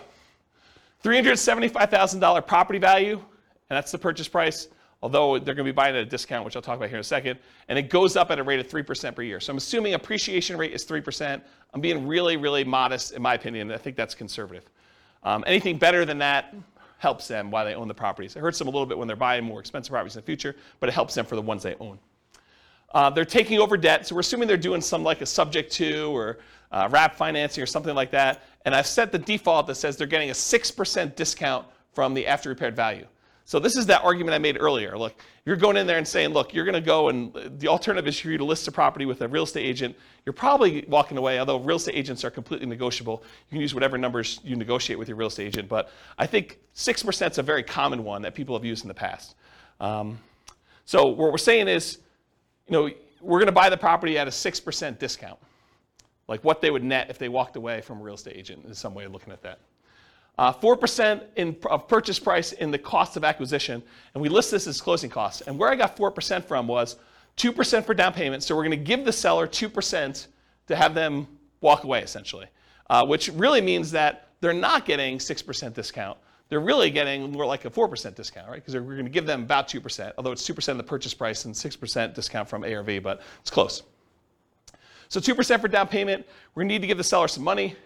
1% in marketing costs, so 1% of the property value, our purchase price, is what we're going to use in order to spend on marketing, postcards, letters, bandit signs, whatever we're going to do in order to find deals. But we're assuming that that's a cost to doing the deal. And then 1% in the actual closing costs, going to get title work done, closing services, notary, legal fees, whatever it is there. So I just put that in there as kind of like a placeholder. So I use 4% for our transaction costs to do that. Seller's not giving us any concessions. They're motivated. We require 6 months of reserves of personal expenses, this property's expenses, and each of the other properties that you've already bought. And so I want to talk about this for a minute because it's kind of important. I use 6 months reserves because I think it's prudent for you to have these reserves, right? I think you acquiring rental properties and not having your personal reserves and you not having reserves for the other rentals you have or you having reserves for the one you're about to buy, I think is kind of silly. But I did run some variables. I ran some variations on these. But really, I said to start with, we're going to say you need 6 months of reserves of personal, 6 months of reserves of all the previous properties you bought, and 6 months of reserves of any properties you're buying in the future. I think that's prudent to have moving forward. And so you need to have all those reserves in order to be able to buy the next property. No debt to income limitations because you're basically taking over debt. So you don't go to the bank and qualify, so there's no DTI calculation that's going to limit you purchasing things, which did exist in other scenarios we ran, right? Buy and hold, nomad, house hacking. We looked at your DTI to make sure that you could qualify. In this case, we don't, right? We're not doing DTI because you're not qualifying for the loans. We're not doing loan assumption in this example. You're getting 1.5% of your purchase price back as a rebate from the tenant buyer when buying. So after you buy the property, I'm assuming that your tenant buyer is going to come up with at least 1.5% down. In this case, it is 1.5%, but I think that's a fair number to use. It's going to be about $6,000, something like that, right? This gets applied to a credit when they buy it from you in 4 years.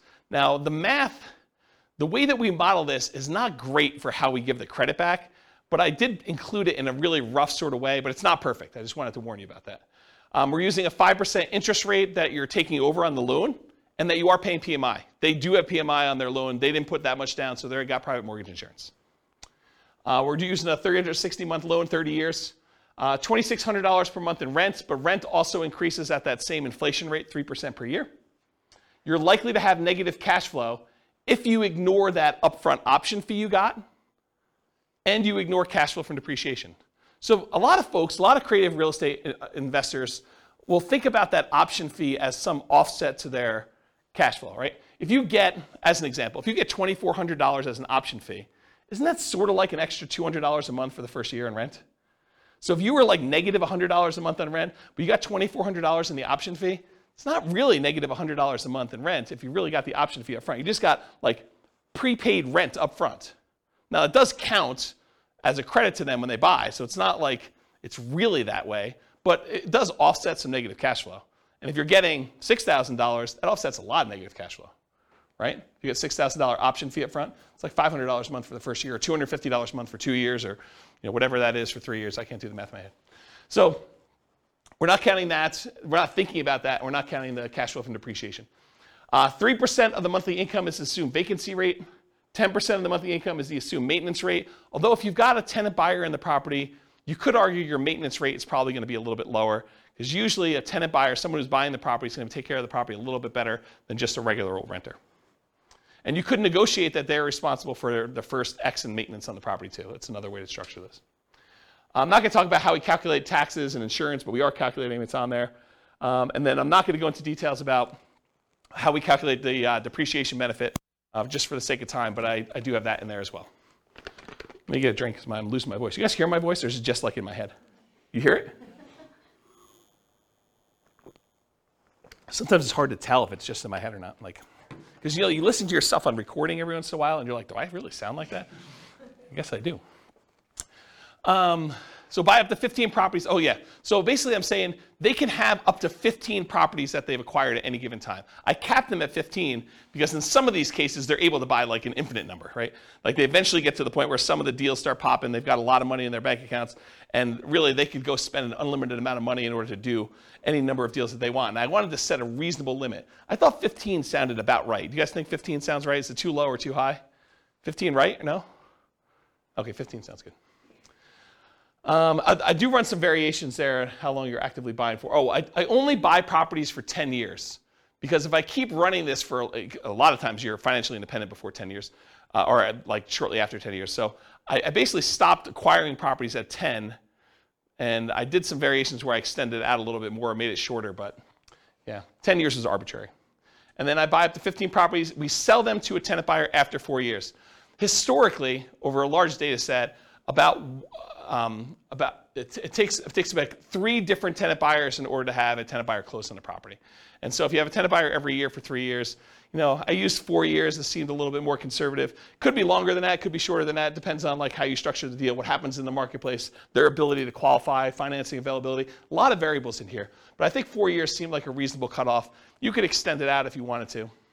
And I didn't count extra option fees you had, right? Like you put a tenant buyer in there, they could live in the property for a year and then decide not to buy. They don't get married, they get divorced, they no longer need the property, they're transferred out of the area for work, whatever the reason is. But there are times when that tenant buyer is like, I'm leaving, and they just leave their option fee, and now you got to go find another tenant buyer, and you get to collect another option fee by doing that.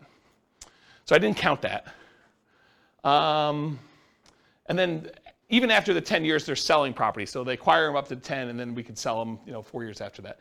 And then when you sell, use 1% in closing costs. Usually you're going to negotiate to have the tenant buyer pay all the closing costs, but this is sort of part of that offset to give them that 1.5% credit back. So I sort of finagled it that way. That's where that came from. You're not paying any real estate commissions because you've got the tenant buyer you've already found, and the tenant buyer is buying directly from you, so there's no real estate commissions on the sale. There's a 25% depreciation recapture tax. So all that depreciation benefit you got, you're paying 25% tax on that number in order to do that. And that's conservatively high. It's really whatever your tax rate is with a max of 25. And then you're paying 15% long-term capital gains on whatever gains you had when you do that. And I do all those calculations to do it. Any questions on my assumptions, all of which you can change? After 10 years, if they sell all their houses, what do they do with their money? So after 10 years, when they sell all their houses, they are invested in stocks and they're using their safe withdrawal rate. I did not do any modeling where they mixed strategies. The challenge with this stuff is there are so many different variations. Like once they're done doing all this stuff, do they do short-term rentals? Do they nomad? Do they house hack? Do they do buy and hold? Do they do hard money loan lending? Do they, what are they doing after this, right? And so, I mean, I could sit here and teach classes for weeks just with, oh, now they're going to do this. And you're like, okay, I'm not coming to that class. I came to the last one where they did something really, really similar, right? So this is sort of like, pick one and stick with it. But I will add, you could go and model whatever you want, or if you're unwilling or unable to do the modeling, get me on the phone and we can do a paid consultation or something to do it. So, all right, any questions on assumptions? All of which are changeable. Cool. All right, now I'm going to run through the numbers from previous classes really quick. I'm not going to go into really crazy details, number one, because of time, but number two also because if you go watch the buy and hold class, I go through the assumptions for how to get all of these. If you go through the house hacking class, I go through all the house hacking ones. You go through the Burr one, I go through all the Burr ones. So like I walk you through exactly how we do all that. And then at the end, I'm going to show you the ones for creative financing, which I will take some time.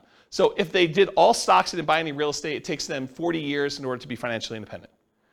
If they go and they do buy and hold strategies, there's a whole bunch of different strategies. Everything from buying one owner occupant property and buying stocks, that takes 33 years. Buying 20% down payment rentals, that's 31.42 years.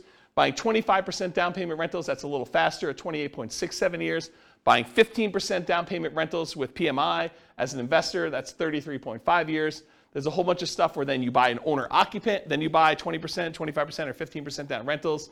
Those are a little bit faster or slower depending on which one you're comparing it to. There's a whole bunch of ones where you do short-term rentals. Those are really fast, 23 to 24 years for those. There's ones where you buy an owner-occupant property, then you do short-term rentals. Those are a little bit longer than you just buying straight short-term rentals, but you kind of get the idea. So because of time, I'm not going to go into a lot of detail, but you see the numbers, and if you want more information on buy and hold, you know that there's a separate podcast episode for that, correct? Awesome. This is Nomad summarized. If you go buy 10 Nomad properties with 5% down, it's 26.5 years. If you buy 10 fixer-upper Nomads, it's 19.58 years. You buy 10 Nomad by proxy, it's 24 years.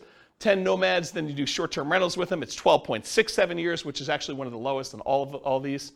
You buy 10 Nomad properties and you get the house hacking roommates, either one roommate, two roommates, or three roommates, or four roommates. It ranges from 21, almost 22 years down to 17 years about with those different ones.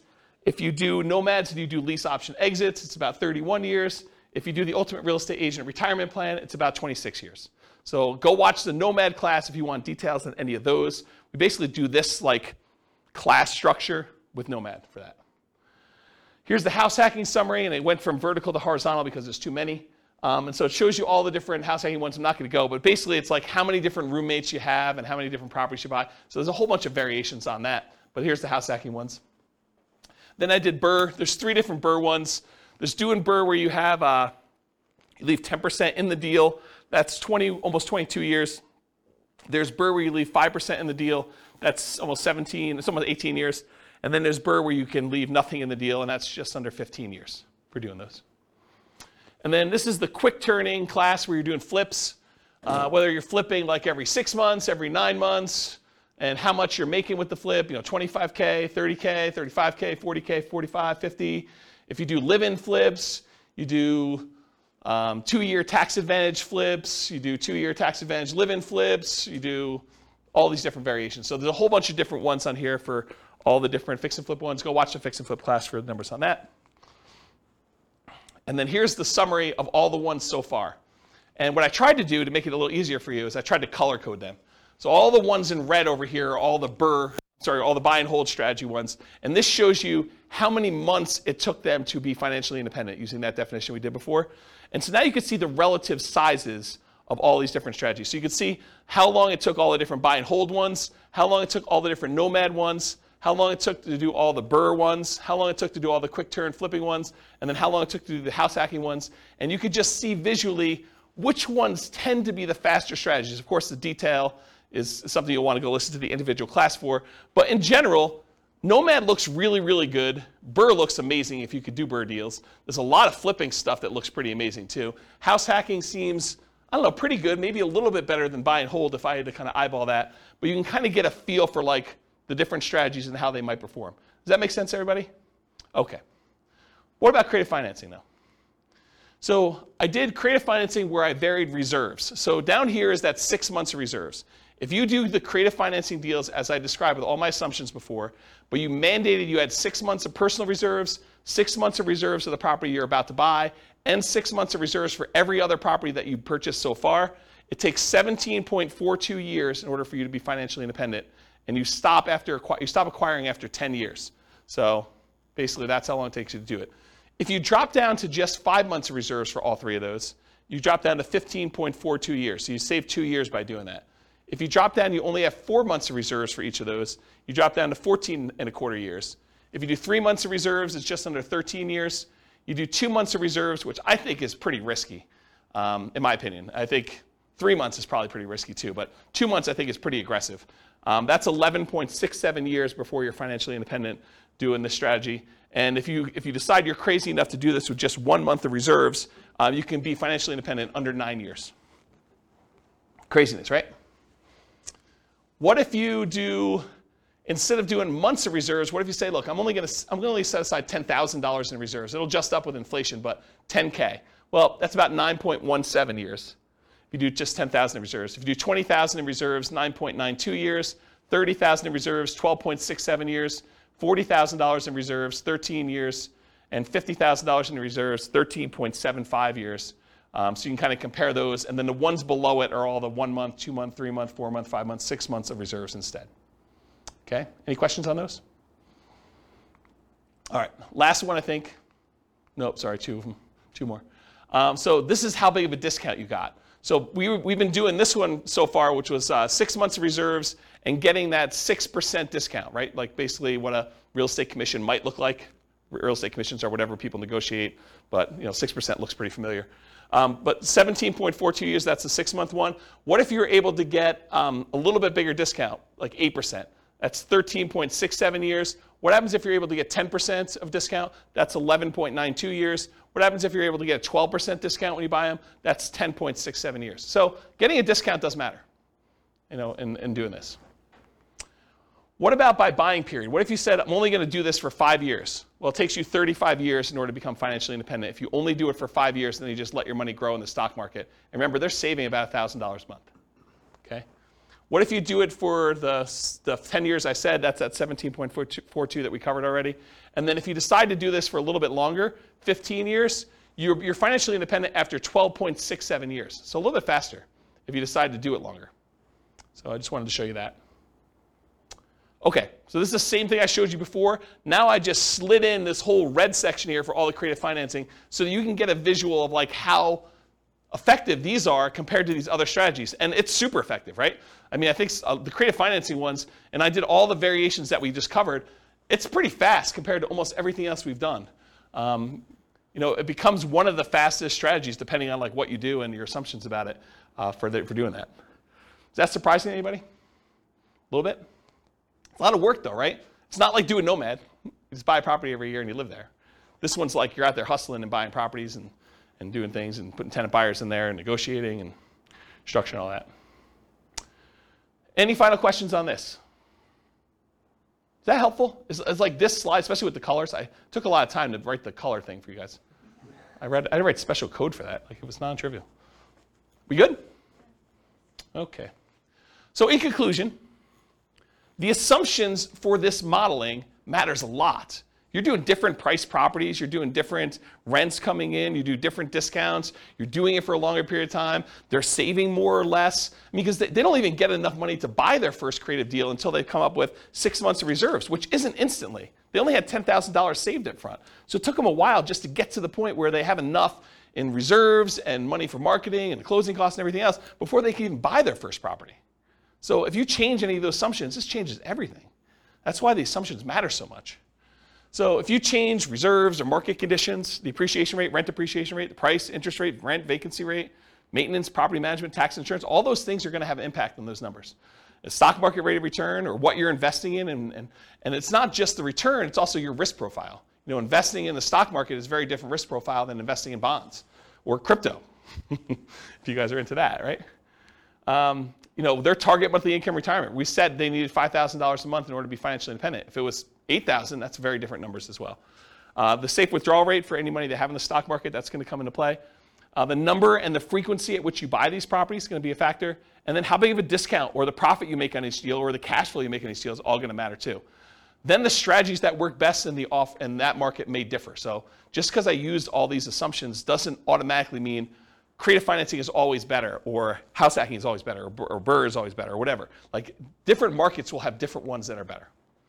So you do the math for your situation, and you can go to realestatefinancialplanner.com/model, and over time, it's not all done, but over time, the reason why I'm doing the individual city podcast is going to have each of the cities have their own numbers done for these. So I'll pick whatever the city prices of houses are for there, and their rents and their taxes and their insurance, and I'll run through all the buy and hold, all the house hacking, all the nomad, all the creative ones, and I'll show you the numbers for that city specifically, and that'll all be at that realestatefinancialplanner.com/model page. You'll just pick your city, and I'll do it, and then you can copy your city to your thing and make adjustments from there, and then I'll be able to show you which cities are better, which I haven't really done a lot of work on, but that's where we're headed with that. Yeah, questions? Can you remind me for the reserves? Yeah. In the stock market. Yeah, so instead of modeling and saying, okay, they're 10% in cash and 90% in the stock market, I said, look, we're just going to simplify this down, and all of it's at 8% in the stock market. Okay, I thought that was it. Yeah. There was Yeah. a separation between that and like other investments. Yeah, we can model it differently. It's just a pain in the butt. And for the level of detail we're doing, I mean, there's so many things that are variable in this stuff that we're just not making variable at. I just remember you talking about reserves the same way before, so that's why I was. That's the benefit of me teaching the same class 10 times, is that I say something different one time, and you're like, oh, I didn't realize he was talking about it that way. Yeah. Okay, any questions? Because that's all I got, and I am at time, and COVID voice and everything. Is that helpful? Yeah. Like a crazy creative financing class? Not probably what you were expecting coming in, right? You thought I was going to teach you how to do creative financing. Which I may still do another class, but this is sort of like, hey, now you know more about creative financing and the risk and scalability and how it performs, and I think this was the class that most people didn't know they wanted but do need. So at least that's my take on it. You tell me if I'm wrong. Helpful? Yeah. Okay, good. You're very welcome. Any final questions before I stop recording? Awesome. Well, thank you all for coming. I do appreciate it. I will see you all next week for partnerships. With home prices up, mortgage interest rates up, and rents up but not quite enough to counteract the higher prices and interest rates, cash flow on rental properties in Santa Clarita is harder than ever. Book a call with the Real Estate Financial Planner to apply our proprietary 88 strategies to improve cash flow on your rentals. See the show notes for a link to schedule your call and improve your cash flow today. If you're a real estate agent, lender, or professional in Santa Clarita that wants to help our real estate investor listeners, consider reaching out to learn about collaboration opportunities with this podcast. We'd love to add more value to our listeners by having you assist our investors buy, sell, and finance their real estate investments. See the show notes to schedule a call to discuss collaboration opportunities.